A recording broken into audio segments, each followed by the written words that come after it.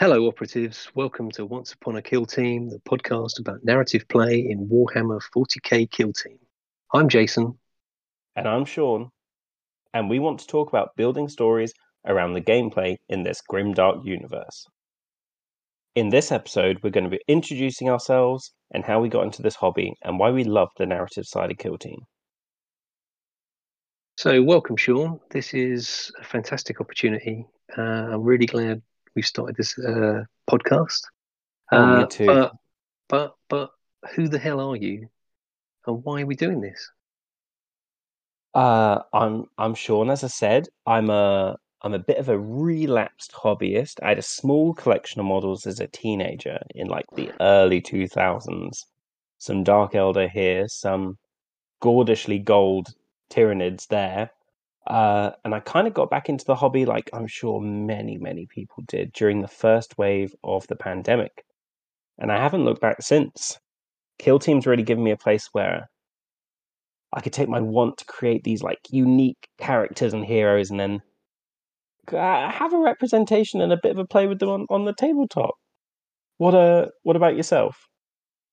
Well, about a million years ago, when I was a teenager, I think I stumbled across Games Workshop and got into 40k then, and I think it's obligatory that everybody has a couple of Ultramarines from when they start, and I think I had some then, and then I Yeah. and then I built an Imperial Guard, small Imperial Guard army that I played with my friend, who was a real alpha player, and and I think he put me off, and I stopped playing when I was about 15 or 16, and Oh, a bit like yourself, I kind of like last in lockdown. I got into well, actually, I got into Blitz Bowl, another GW product, and that got me into the miniatures and just the therapeutic nature of painting miniatures. And I kind of got enough teams of that, and uh, just at that point, new Kill Team came out, and I thought this could be the game for me. I think. Well, if anyone listening to this is going to be feeling pretty similar. I hope so. I hope so. I mean, it is kind of interesting that kind of an accessible way into this. Let's be honest, pretty strange world Yeah. came up at the perfect time when we all didn't go out much. I wonder how things will pan out. But uh, so yeah. So um, what teams do you play, Sean? Well, I started making a whole myriad of teams back in the first edition of Kill Team, and a Of lot of course. them I had like a Space Wolf veteran team with their like Terminator Commander. I had Sisters of Corn, some corrupted ecclesiarchy we'd call them now. Um, they were fantastic, but they're kind of all out the window because they were all these little bespoke units that now, well, we'll see what rules come in the future. But as we're now operating with fire teams and everything, I had to start from scratch for the new edition, and that's where my Death Watch come in. Good I've got choice. a strong love for the Death Watch. Um, and that we've been playing as the Death Watch in our first narrative campaign of this edition, and I'm pretty tempted to take them again in our new campaign coming up. But I'm Wow. undecided yet whether or not to run them as Warp Coven and do a ton of counts as. I know. Or I take them now as a new 6-man unit from the rules update we got today. So either Yeah, that way. sounds quite nice. That sounds quite Yeah. nice. Yeah, I have to say, I really, a couple of months ago, I read the Death Watch book, and I have to say they should be the poster boy team The for creme de Kill la creme. Team. They're even called Kill Teams. They're badasses. They go around in groups of 5.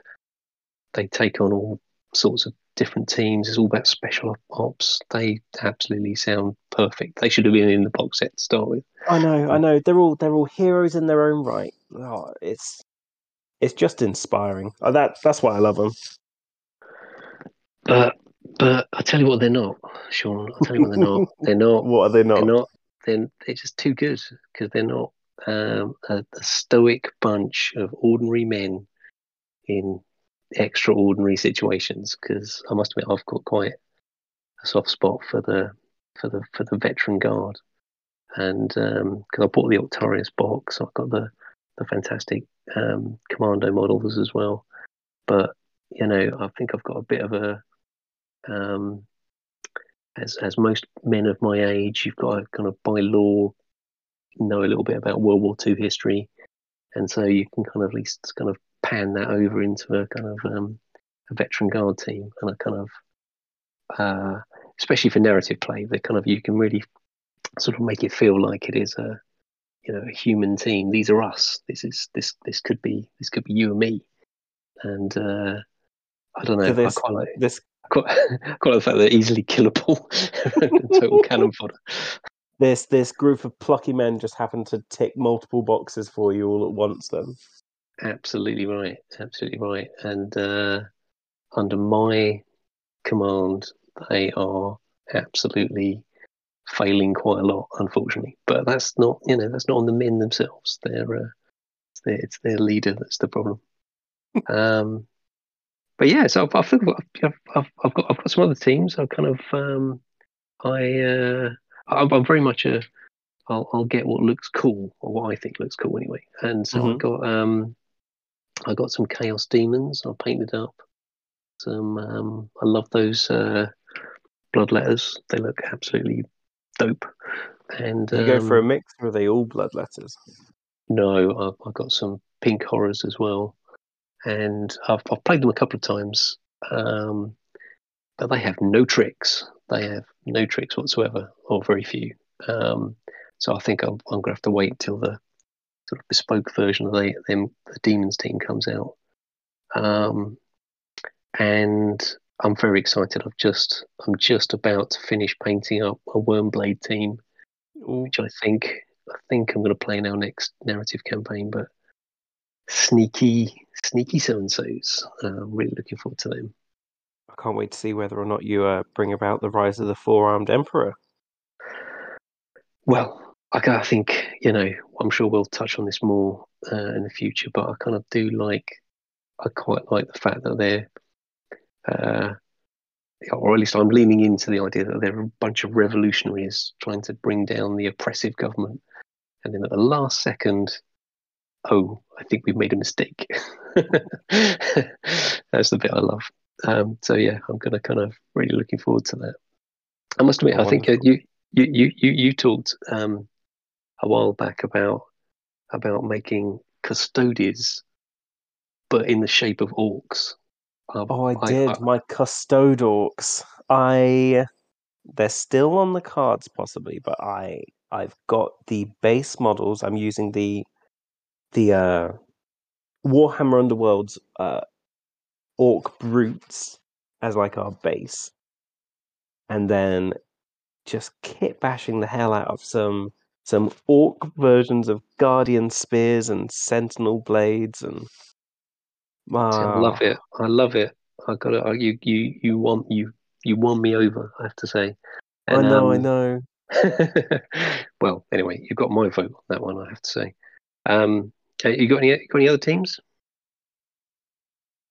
I have a deep dark secret of a Kroot kill team that I bought way back in the first edition, Oh right. assembled, and then I only really plucked up the courage to start painting them just after New Year's this year. So they're still a bit of a work in progress. I've yet to play a game with them. I just absolutely adore the Kroot. And Well, I've we'll have gotten to. in too deep with the whole Kroot community online. It's a bit of a Are they cult in your itself. are they your real brothers and sisters? The Crew cult. because I'm intrigued. I'll definitely play those. I'm intrigued by the fact they got the fastest figure in Kill Team, isn't it? The Hound. Do you have any hounds? Hound. Yes, yes. I've got four gorgeous hounds that were modelled by Felix the Crazy on Instagram. He has gone above and beyond for making these customized 3D printable Kroot models because frankly, these models haven't had an update in I think 20 years. Oh wow, I didn't know it was that bad. Yeah, yeah. The Games Workshop only recently stopped selling the Finecast versions of the Kroot Carnivores a couple of years ago. So what you're telling me is there's grown up people playing Kill Team who are younger than the models. Yes, yeah, yeah, yeah. I'd say that. I'd say that's about right. Oh wow. Okay. Well, it looks like we've got plenty of background, plenty of background. But why do you like Kill Team? What's the what's the deal there? What's your reason you want to play it? I really enjoy. I come from like a Dungeons and Dragons background, and playing the combat of D&D is just really satisfying. But I was always the DM, so I was always on the other side of the screen with all the players against me. So I've kind of gotten used to running hordes of monsters or enemies or whatever and flinging them at my players. So taking on a kill team with like my 5 or 10 operatives didn't feel too dissimilar. And we're moving in turn-based combat, and it's kind of a bit of chaos chess, everyone moving left, right, and center and trying to accomplish their own goals. I I really like the battle of wits between the two players as well. Nice, nice. Uh, yeah, I've got to say for myself, that's part of the thing. I mean, I quite enjoy the lore, this crazy, ridiculous 40k universe. Um, but I think I just didn't really ever have the commitment to do big 40k. I'm just not in love enough with one faction to do a whole, multi-thousand It's point army or something. it's a hell Um, of a commitment. I mean, I tipping my hat to anybody out there who does it because that's a lot. But I think I am a bit of a I'm not massively loyal to one faction, and I love the fact that, as you've seen, I've got a few already. But the idea of having really different teams to play, and they all have their own flavor and um, style and all that kind of thing, that kind of really appeals to me.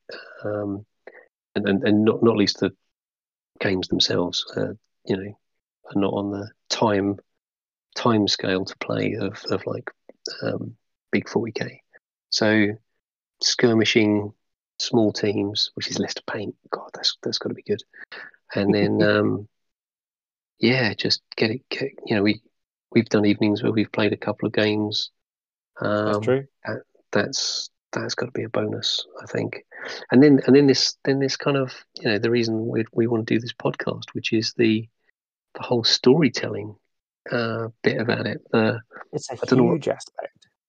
Yeah, I mean, maybe you can tell me. I don't know if old Kill Team did this, but there's a whole section of the book, quite a big section of the book about how to make a campaign out of this. And I haven't really seen that many people talk about their campaigns, or at least not online. So yeah, I really want to explore that side of this game. So first edition did have this in kind of its own way. It was you could level up your operatives and they could go up to level 4. And that you could choose kind of what tree or what specialism they go down, much like the battle honors system of this edition. And you could really delve deeper, and at each level, you'd have an option between A and B. Like, do you want one extra attack, or do you want to be able to make the person attack you one less time? Like, if you were especially good in close combat. Um, I think a lot of that variety has been taken out of this edition, but what they've done is really streamlined the whole affair. Either letting you just roll to take a battle honor, or you can just choose and completely min max your team. Um, but it's just whoever you're playing with, whatever you agree to. Like if you let the dice decide, or whether everyone's building the best versions of their models, like everyone's having fun either way. Well, I'm not going to deny it was a pretty big thrill when I, upgraded my sergeant, and he's now invulnerable to armor-piercing shots, which seems slightly implausible, but it's really lovely to have. but in the same, but in the same battle, my my plasma gunner, one of the best players on my team. This is my veteran guard team. He has a limp, so he can't dash. So just swings and roundabouts. But I'm kind of building into this the story of how he's now got a bit of a bionic leg that hasn't quite. It's still a bit rusty. Because hopefully I'll lose the battle scar at some point if I roll well enough. But Roll enough, or let him take a breather in between games. I can't let your plasma gunner take a breather. You've got to take out these big nasty Deathwatch Marines, haven't you? Suck it up, man, and get to the front. Yeah, exactly. Yeah, it's just a flesh wound. He doesn't want to let his buddies down. That's the way I'm playing it. He doesn't want to good let man. him. But you're right. I haven't heard or seen very many people talking about spec op campaigns or just the narrative side of the game much. Couple of posts on Reddit, and apart from our very select Discord, really not that many people. No, well, maybe we can fill a hole there, or at least open it up for lots of other people. Because one thing I'm really keen at with this is not that we just tell people about our narrative campaigns. We'd really love to hear from you out there, from you listeners playing your narrative games, thinking of playing your narrative games. We're going to want sort of your input on this too, I think. Yeah, as we get past this initial episode and start moving onto other episodes where we might want to do a bit more of a deep dive into some factions, or talk about specific games we've had and just how they went, and the stories that unfolded, it's just going to get better and better the more we get into the swing of things, and the more we can get other people involved as well, I reckon. That's right. Because we're not professional podcasters. No way. Despite how it sounds. But yeah, I think this can be a thing. And I think if this is even remotely interesting to anyone out there, then definitely give us the benefit of the doubt. We'll be getting better at this, and we'll be able to take your stories with us.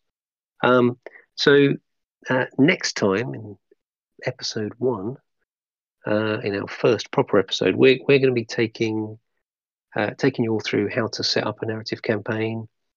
Going to go break down the rules. We'll probably throw in a few of our own opinions on how to sort of make it even better. But we think it's a good grounding to start with. Even how do you even start with narrative campaign? I don't think it's brilliantly set out in the book. But yeah, I think that would be amazing. Are you looking forward to that, Sean? I'm really looking forward to it, because as we were doing research, we discovered things that we've been playing a narrative campaign for nearly 5 months now, and we discovered things that neither of us have been paying any attention to. I haven't been adding any RP to to my total. It's awful. And I maxed out my RP and then just completely forgot about it because I didn't have any more things to buy with it.